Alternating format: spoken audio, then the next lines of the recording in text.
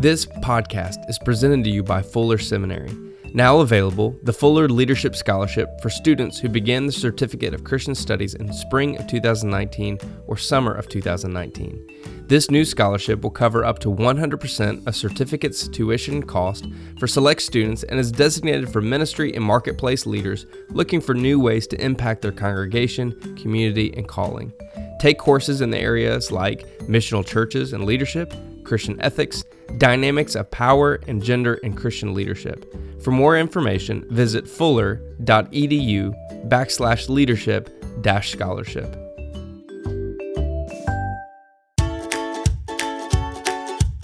This is the Cooperative Baptist Fellowship's Conversations. We are bringing you stories from across the fellowship through interviews with people doing groundbreaking work in renewing God's world. Ideas, stories, and innovation from ministers, authors, and practitioners from across the fellowship and beyond. This is Andy Hale. This week's podcast conversation is brought to you by Wake Forest University School of Divinity. Several School of Divinity alumni have thrived within Baptist life, serving in significant positions of leadership in local churches and larger denominational organizations. The school's newly launched Baptist Commons program draws on this success and fosters student leadership, engages alumni, and cultivates relationships with supporters to deepen its distinct Baptist heritage and role in fostering excellence among diverse communities of Baptists. To find out more, visit divinity.wfu.edu or call 336-758-5121. Our guest for this week's podcast is Todd Bolsinger. He is the author of Canoeing the Mountains and the Vice President and Chief of Leadership Formation at Fuller Seminary. Todd, thank you for joining the conversation. I'm glad to be here. Thanks for having me. Well, I guess my first and most pressing question would be, was the California State University at Northridge mascot Matty the Matador when you were in school? Oh man, I don't think I even knew. I was when I was going there, I was mostly involved doing ministry with Youth for Christ, and I barely did anything but show up for a class and get on to go meet with kids. So I don't even know what it was. I was kind of perusing your profile as I was preparing for this, and I was like, oh, Northridge, I know where that is. I wonder what their mascot is. Matty the Matador. So, all right, besides the fact that you live in one of the most gorgeous parts of the country, tell us a little bit more about your story. Yeah. So when I was in college working for Youth for Christ, I did evangelism with high school students. I got asked to try to open a high school ministry in Hollywood. That led me to Hollywood Presbyterian Church. A couple of years later, they asked me to come on their staff. I was 23 years old, and they asked me to become their college pastor. And they said, hey, you're going to run out of youth talks you do by Christmas, so we're going to send you to seminary. And I ended up, they sent me to Fuller Seminary, and I was glad because I ran out of those youth talks by Thanksgiving. And Hollywood Presbyterian paid for my way to go to seminary to Fuller, and because they did, and they were incredibly generous, I was able to get a PhD, and they're in one of the very first practical theology PhDs. And then I ended up becoming the senior pastor at a church in San Clemente for 17 years, raised my kids in this beautiful beach town, and then God disrupted all of that at a time of deep disruption in theological education when Mark Labradon became president of Fuller and asked me to come back to Fuller and help them go through a process of rethinking theological education. And I've been there for almost 5 years, and it's been an amazing, amazing journey. All right. Besides the fact that everyone now at this point and listening to this just hates you because of everything you just described that you experienced in this amazing place, just give us a snapshot of what the weather's like today in California. 75 and clear. Sorry. I mean, you could have called me 3 days ago when it was raining, and I could have said it's raining terrible, and but it's not today. So. Yeah, I remember reading one of your books that you had an office that overlooked the beach, and I thought, man, this guy's life. Yeah. Well, for you described ministry kind of in college, and obviously experiencing a changing ministry in California. And I don't really think it matters the context, but for all of us who've been in church for at least a decade or two, are noticing that times are changing. And according to Yeah. a recent study, between 6,000 to 10,000 churches in America are dying each year. That's a rate of 100 to 200 churches per week. And yet, at the same time, spirituality in America has never been higher. This is a multi-billion-dollar industry with books and apps and videos and retreat centers and gurus and fitness classes and Mhm. group therapy sessions. However, the more spiritual are divorcing the church at a greater rate, moving on without looking back. And so for many churches, they're stuck at this crossroads between what once was and what is yet to be. What do we Mhm. do with this rapidly changing landscape of how people are relating to the church? Well, I think the first thing we do is actually have to really admit that. I mean that the statistics and the stuff you're talking about has actually been happening now in the church for the better part of 20 years. Matter of fact, when the whole reason why I wrote the book Canoeing the Mountains is because I had written a book that came out of my dissertation that was on the changing nature of spiritual formation. And so I wrote a book called It Takes a Church to Raise a Christian that was on communal practices of spiritual formation. I was asked to speak on that to a group of Methodists in Portland, Maine. And after I finished my 3 talks, they asked me to do a Q&A, and all anybody wanted to talk about was, how do you keep our church from dying? And I remember at the time thinking, I didn't come here to talk about church growth or church renewal. I came to talk about deepening the church, not broadening the church.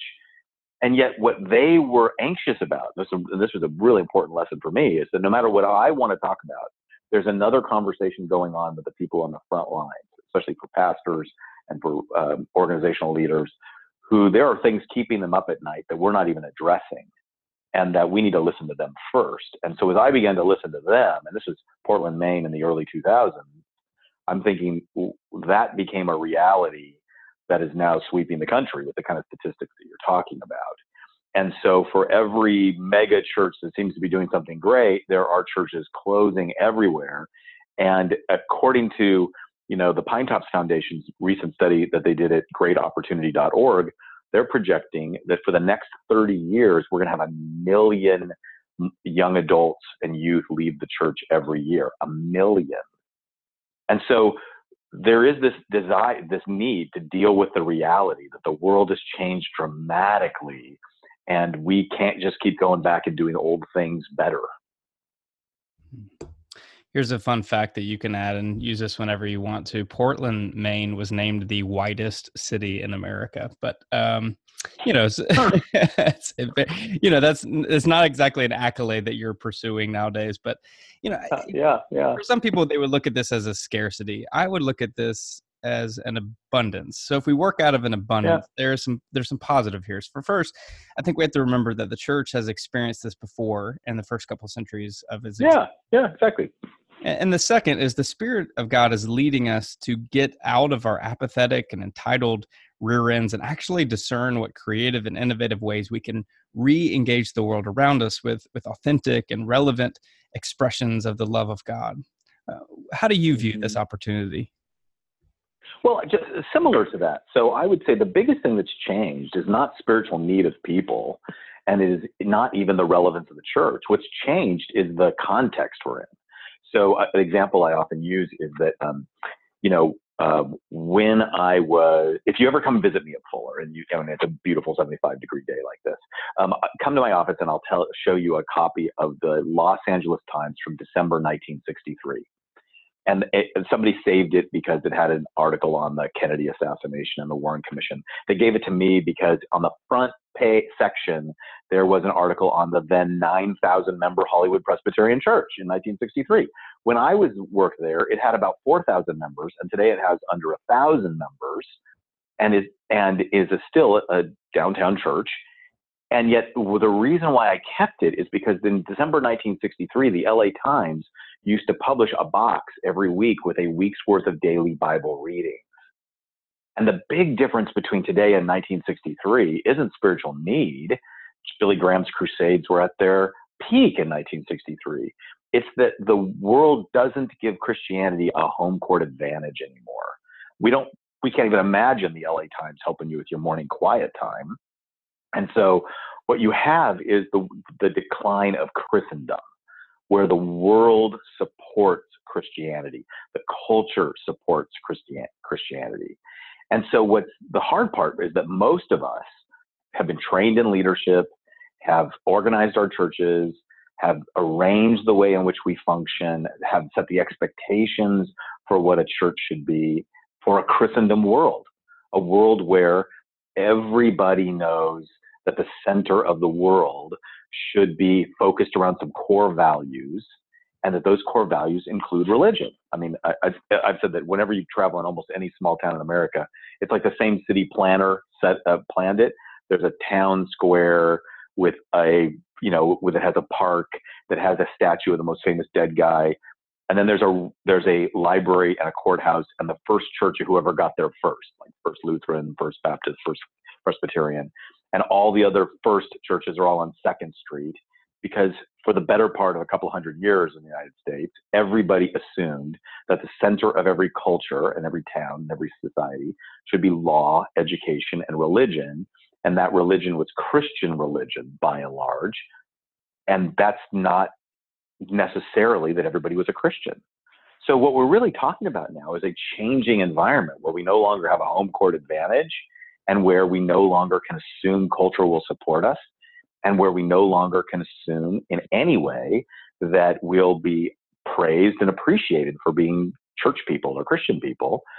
And right now we have a giant decision to make. Do we want to keep going back and trying to recapture cultural dominance, or do we want to move forward into a day that is far more like the early church, where we get to have the mission field and our vibrancy and our reason for being right outside the door? I mean, you no longer have to cross seawater to find a mission field. All you got to do is cross the sidewalk. And so I think there's this opportunity in front of us that's going to require us to learn to lead all over again. I think most of our listeners are completely on board with your assessment of our culture and the church. But how do we move our congregation from hearing these facts that drive them into feelings of scarcity, and how do we move them into seeing this into an opportunity of abundance? Well, one of the first things to do is to recognize that it doesn't do any good to try harder. Trying harder doesn't work. And the reason why it doesn't work is that one of my friends tells the story of his spiritual director who spent a day in a flight simulator on a Marine Corps base through an odd combination of events. And when he asked, the spiritual director asked the Marine who runs the flight simulators, why do you train the flight simulators? The answer was, at the moment of crisis, you do not rise to the occasion. You default to training. We were trained for a Christendom world. We were trained for that. Our assumptions, our mental models, our skills are built around Christendom.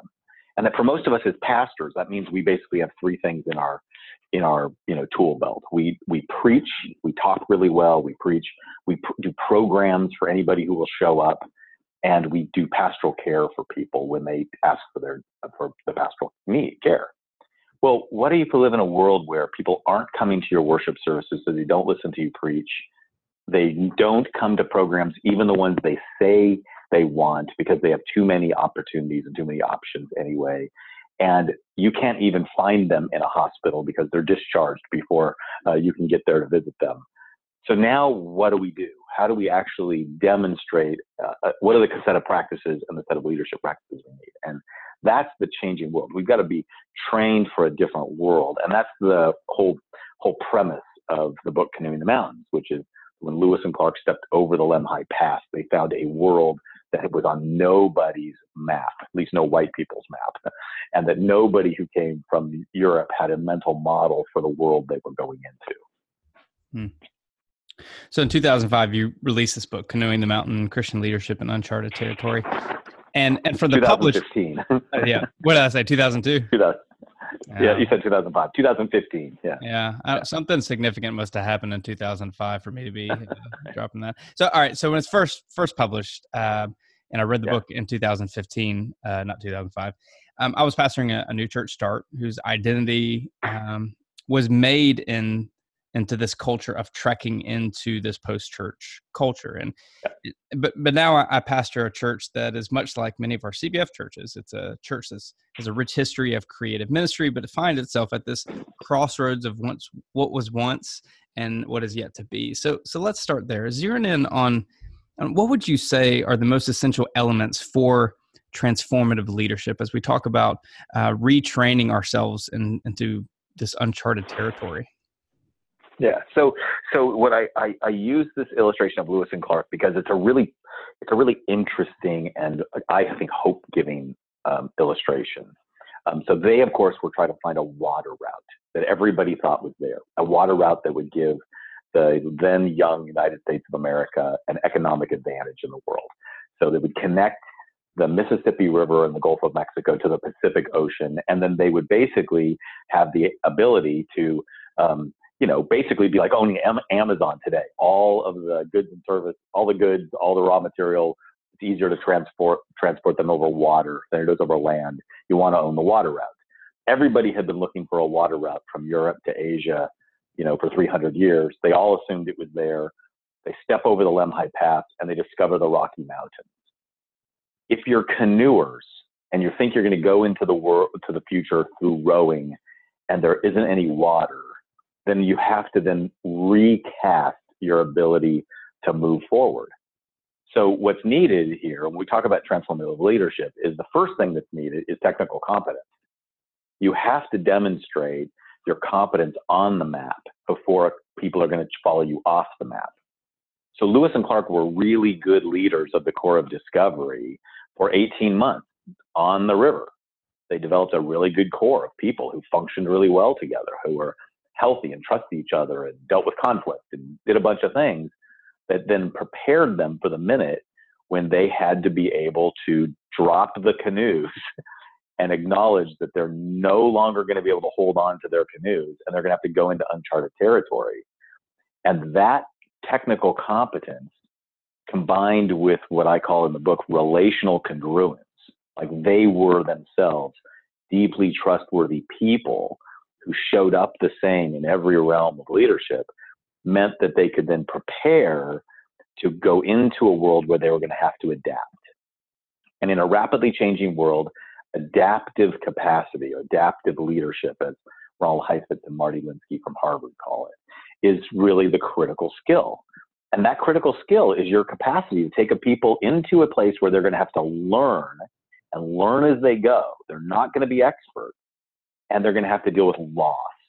They're going to be canoers who have to drop the canoes, and they're going to have to be water experts who are going to have to get on the back of a horse, and they're going to have to decide that they're going to keep going even though they are having to learn as they go and face losses along the way. And what most, churches, especially churches who have had some degree of success in the last 30 or 40 years, some sense of numerical growth and some sense of impact, is really having to grapple with is that you can't just keep doing what you were doing. You're going to have to actually take the competency and trust that has been built, the credibility, the trust, and then spend it with people who are going to be disappointed in you that you don't have answers, and you're going to ask them to face loss. I love a good adventure. I mean, for me, it started venturing out to the wilderness in the backyards. I was either Indiana Jones or Han Solo. And that turned into venturing overseas to do tsunami relief work in my college years. Then it turned into the adventure of starting a new church.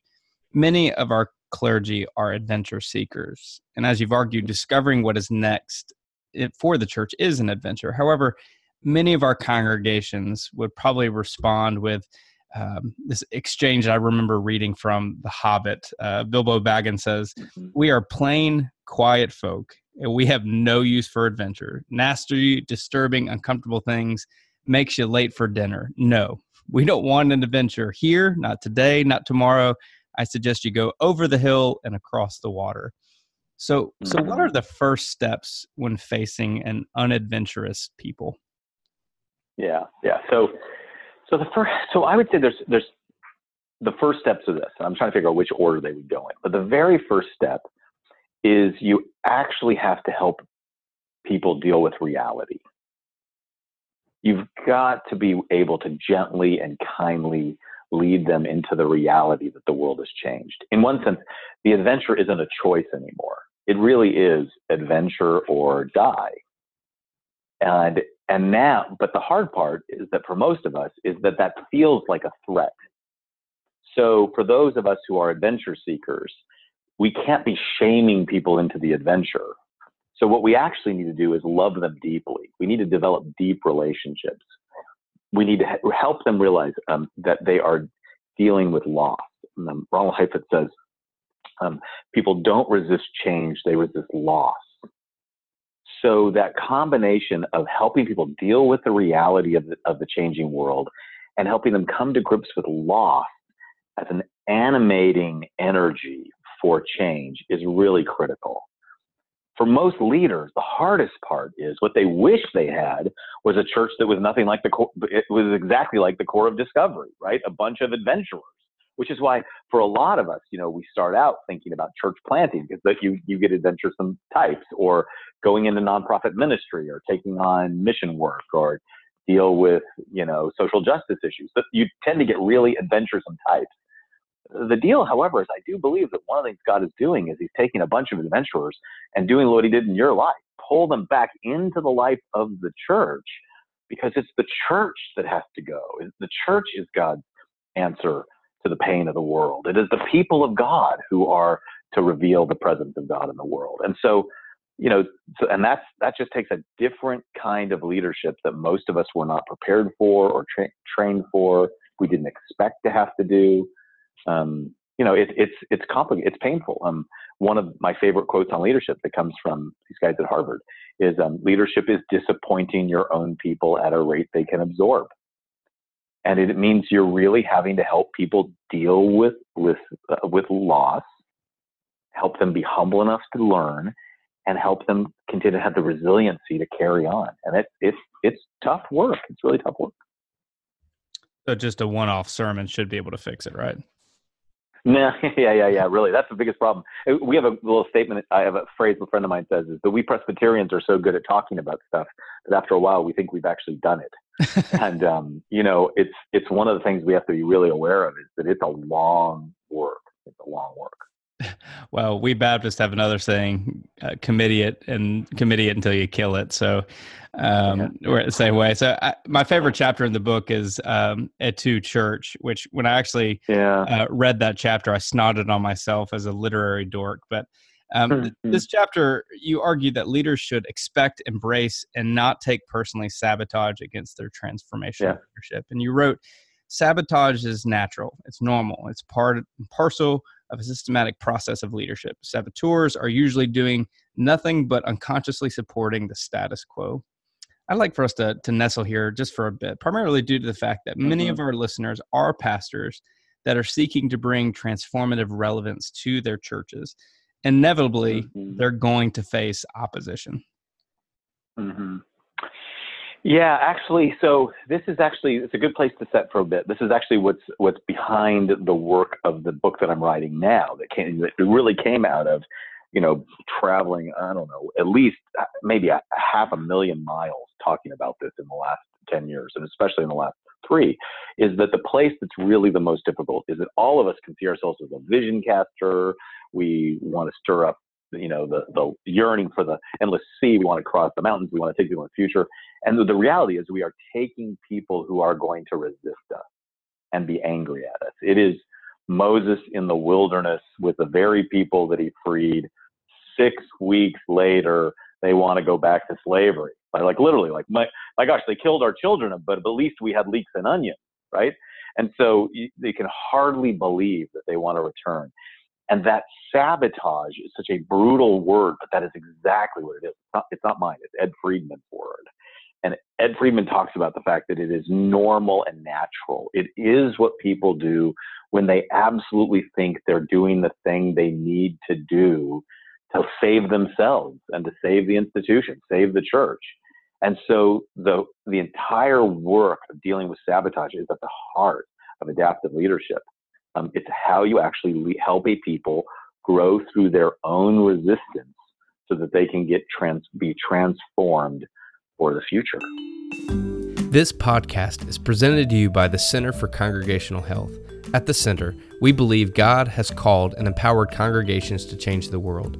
For 25 years, Center consultants, coaches, and educators have been supporting congregations, clergy, and lay leaders as they meet the ongoing challenges of congregational life, including training ministers to manage transition, helping congregations work through polarizing conflict, coaching clergy to discover and utilize their gifts for ministry, and assisting congregations in discerning God's call to future missions and ministry. Center consultants and coaches don't dispense expert advice. Instead, they recognize the uniqueness of each congregation and work to create the space needed for God's people to discern and follow the leading of the Holy Spirit. Please visit our website, healthychurch.org, to learn more about the Center and find the help you need in order to thrive in missions and ministry.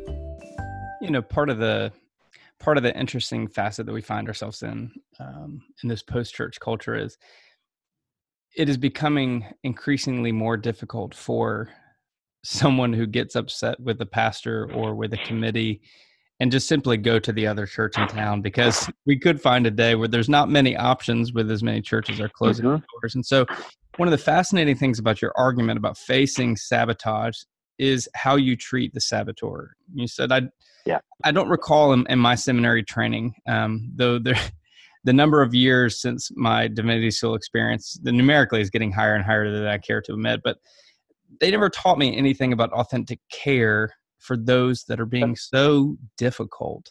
So take us a little bit more into that of how we care and pastor those who are standing in the way of change.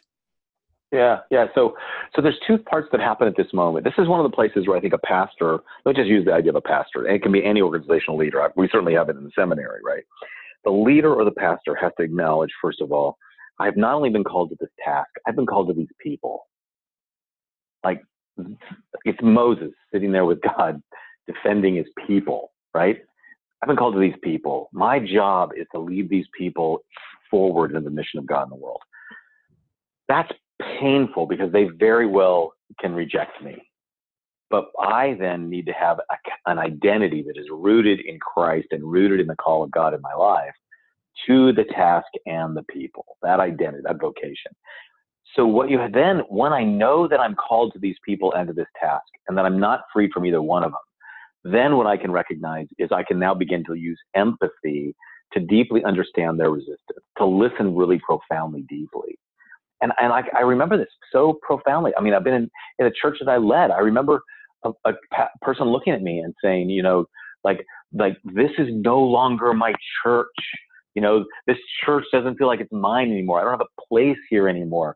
All these new people are coming. These things we're doing. This is no longer my church. And what I would need to help them get is, actually, this is why you came to this church. It's because you were once the outsider. You were once the person who was out there, and now you've been welcomed. You found a deep home. You found what you were longing for, and you have to recognize you are now being called to offer that to others. And that the very moment when you want to hunker down, that hunkering down would actually kill the church. And so you need to be deeply caring. You can't shame, you can't force, you can't try to bludgeon or bully people into changing. You have to be able to use relationships, reframing, helping them see differently. And you need a kind of resilience that just keeps going. I mean, I think one of the hardest things for most Christian leaders is at the very moment when people are feeling lost, so they're saying, stop, is when you have to say, I know, I hear you, and no, we're going to keep on going, because the only way out of this is through. And that is profoundly painful. The illustration you bring up in the book that, not far removed from Egypt and slavery, the Hebrew people wanted to go back when they started facing difficulty. Yeah. You see it in the scriptures a lot, right? You see it even, one of the most interesting passages for me that I don't think that I look at this through this lens is post-resurrection, right? So Jesus is with his disciples post-resurrection in the beginning of Acts, and he takes before them, and they say to him, is now the time that you are going to restore the kingdom of David? And just think about this, just 6 weeks earlier, they were sitting in a garden, pulling their swords, ready to fight. And they were disappointed that Jesus didn't start the revolution to remove Rome. They go through this deep crestfallen, tragic disappointment. They all scatter. Jesus is resurrected from the dead, and he reveals himself to them. And the Christian tradition is he teaches them for 40 days and 40 nights. He's about ready to leave them. And all they can still think about is now the time that you're going to basically overthrow Rome. Now we're going to use this like resurrection power to do it, right? And he waves it away like a teacher who is exasperated with a student who still doesn't get it. And he gives them a complete different reframe, right? It's not for you to know the time when eventually the kingdoms of this world will become the kingdoms of our God. Eventually every knee will bow and tongue confess. Eventually all the nations will come in and become part of the kingdom of God. But now is not the time. Now is the time for you to do this other task I put in front of you, which is the act of being a witness, and you're going to have to wait for the Holy Spirit to come upon you. And when he disappears into that moment, they must have been devastated again, right? They've got to, until the Pentecost, until the Spirit comes, and now they get it. And so I think this is the ongoing struggle for those of us in ministry, is that we think we can give one sermon, they'll get one point, we've said it before, they should understand, they should see it in their Bible, of course we're going to go. And their resistance and their continual defaulting to the status quo is just pervasive throughout the scriptures. I wonder at times if some of the difficulty we face is that we as a church tend to not create platforms for people to confess and to vent and to air their frustrations out. Mm-hmm. But then at the same time, we really don't equip people with the tools necessary to navigate these changes. What would it look like to create a space to allow people to ask questions instead of assuming, to turn to wonder instead of criticism and cynicism, to pray instead of just being frustrated, just turn to hope, to find their place in all of this, so I don't know if you've discovered what that platform looks like.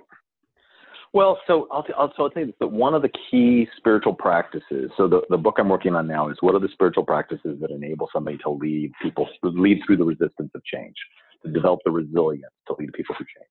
One of the key spiritual practices in the middle of this is lament.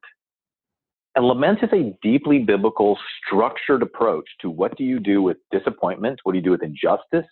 What do you do with failure? What do you do when the world raises up against you, and where your life is not turning out the way it should be, and when everything within you screams this is not the way it should be? And there's a pattern there that is really a pattern of brutal honesty, even to the place of accusation of God, that leads you through a process of ultimately coming back and making a vow of trust. And what we need is that combination of brutal honesty, of being willing to believe that God can take it, that we have a relationship with God that can sustain our honest disappointment, anger, discouragement, and at the same time fall back on our deep trust in God. And that's why, you mentioned cynicism. I am convinced that cynicism is the cancer of the church, and that cynicism is the pain of idealism that was never completely confronted with our own honest humanity. And so that when we find ourselves being, wide-eyed optimists who were idealists, who then are crushed into the fallenness of humanity, if we don't turn to lament, we will end up becoming cynics, and we will poison it for the rest. And so lament is our way through. It's our way of being brutally honest and trusting in our relationship with God more than than the reality in front of us that may be a long, painful reality. Thinking about all of this work, all of this poured into an individual minister who is gathering people and committees and teams around them to make this happen. It's really no wonder that Forbes named pastoring one of the top 10 most difficult jobs in America. Yeah, and I would say one of the biggest parts that I spent a lot of my time on is spending some time thinking about the idea of clergy burnout. And, usually that conversation goes toward, hey, we need better balance in our lives. We need better boundaries. We need to be able to do self-nurture and self-care. And all those things are really important. But I do think the biggest part is that most of us are deeply disappointed that what we got into is not what we signed up for. And so most of us get into ministry because we are in love with the scriptures and in love with people. And I would say that one of the things about working in a seminary is almost every single person who ever came to the seminary was told by somebody, you're like the best Christian I know, you should go pro. And they end up going to professional Christian school believing, oh my gosh, the greatest thing in the world, the thing I would love to do, I love the scriptures, I love people, I'm going to get to do that for my whole life. And the next thing they know, they are leading a community of people. And most of their world is about the organization. They have to deal with conflict. They've got to deal with employment law. They got to deal with building campaigns. They got to deal with budgets. They got to deal with Excel spreadsheets. They're leading a people, leading an organization. They're not just dealing with scriptures and with people. And in one sense, you see this actually even in places like Ephesians 4, where pastors and teachers and the gifts of the church are the whole body of Christ, but that those of us who are called into this role of leadership are mostly called to equip others for some of those tasks, which means that stepping into pastoral leadership means really stepping into a role that is serving in a way and leading in a way that it sometimes feels really different than the things that we love the most. So this book has been out for 3 years or 13 years for those of us that can't actually read the date. What are some of the greatest stories in response to this work? I think there's two things I would say right a bit. One is, from the very beginning, I've wanted to say adaptive leadership is really not a quick fix. So every single place I go, and I'm traveling 100,000 miles a year these days speaking about this. And part of the reason why I get asked to do this is because I work at a seminary and people are literally asking me, how are we training differently? What is Fuller doing differently than other schools? And we are in the midst of our own really radical changes. And I get to be part of the team that does that. So I get asked a lot of these questions. And one of the things I'm really aware of is that we are, after 1,500 years of Christendom, we are 15 minutes into post-Christendom. And so we are all just at the very beginning learning stage. And so the most basic part about this is to recognize there is no silver bullet. There is no expert. It is literally, I believe, God calling the church to work together across lines, to be humble and cooperative, and to become a core of discovery that is willing to be a community that thinks differently and thinks profoundly differently about this world we're in.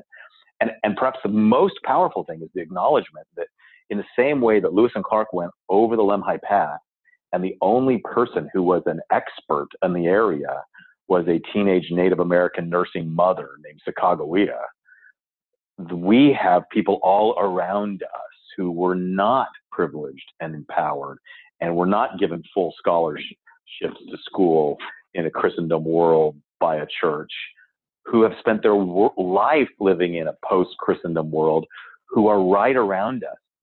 They are people of color. They are women. They are the immigrant church, the majority world church. They are the places. These folks who didn't have power and privilege during Christendom are our brothers and sisters who are the leaders, and they are all around us. And if we can figure out ways to live in that world with a different model of leadership that is far more collaborative, we will find we have deep, rich resources for the future that we didn't even know we had. But it's going to require those of us who were trained in the power and privilege of Christendom to be learners and to deal with the loss that we are not the experts, that we are going to have to give up some of our place and create different kinds of conversations. And that's been the giant takeaway. The giant takeaway is that there are all kinds of resources and people and experiences around us if the mainline dominant Christendom church can be open to the people on the margins. And Dave Gibbons, who's a friend of mine who started a multi-ethnic church in Orange County, once said, the future is here. It is now, but it's just on the margins. And we have got to recognize that when the margins and the dead center, pun intended, collaborate, the world has brand new possibilities for us that we wouldn't see. You've mentioned a couple times you're working on a new book. Do you want to give us a little sneak peek into it? Yeah. So basically, the book, the operative idea is that one of my favorite quotes that comes out of Martin Luther King Jr.'s "I Have a Dream" speech is a section in the middle of the speech that almost gets overlooked, where he quotes Isaiah 40. It's actually like an Advent passage, right? The prepare ye the way of the Lord, the rough places will become plain. And he talks about the future, and he says this vision of the future. He says, "It's with this faith," I go back to the South, "with this faith we will hew out of a mountain of despair stones of hope." And what I've been asking is if the stones of hope are to be like the 1 Peter 2 stone, living stones around the cornerstone of Jesus that becomes a dwelling place for God, if these stones of hope is what we need to be able to create out of that mountain of despair, then how do we become the tool that God can use to hew those stones? And so I've been using an illustration to talk about what it means like to become a tempered tool that has the capacity to be able to deal with the resistance and the despair, and as Martin Luther King goes on to say, transforms those jangling discords into a chorus of deep community. And I think that's the work that we need. Is we need the formational practices that enable leaders to become people who can have the resilience to go through resistance and continue to bring stones of hope out of mountains of despair. So we need to do another interview on this new book, but this time we can do it in person on the campus in California. Anytime. As soon as it's out, you look for it and come on over and visit. Yeah. Okay. We'll talk to InterVarsity Press about setting that up. So, Well, for those that want to stay connected with Todd, you can follow him on Twitter at Todd Bowl. Todd, thank you for challenging us to put down our canoes and gear up for trekking an uncharted mountain pass. It's my pleasure. Really nice to chat with you about it. Really. Well, that's it. That's our episode. Be sure to check out our annual sponsors' websites, the Center for Congregational Health at healthychurch.org and Fuller Seminary at fuller.edu. For more information about the Cooperative Baptist Fellowship, including stories about our church starters, field personnel, leadership development, peer learning groups, and advocacy, visit cbf.net.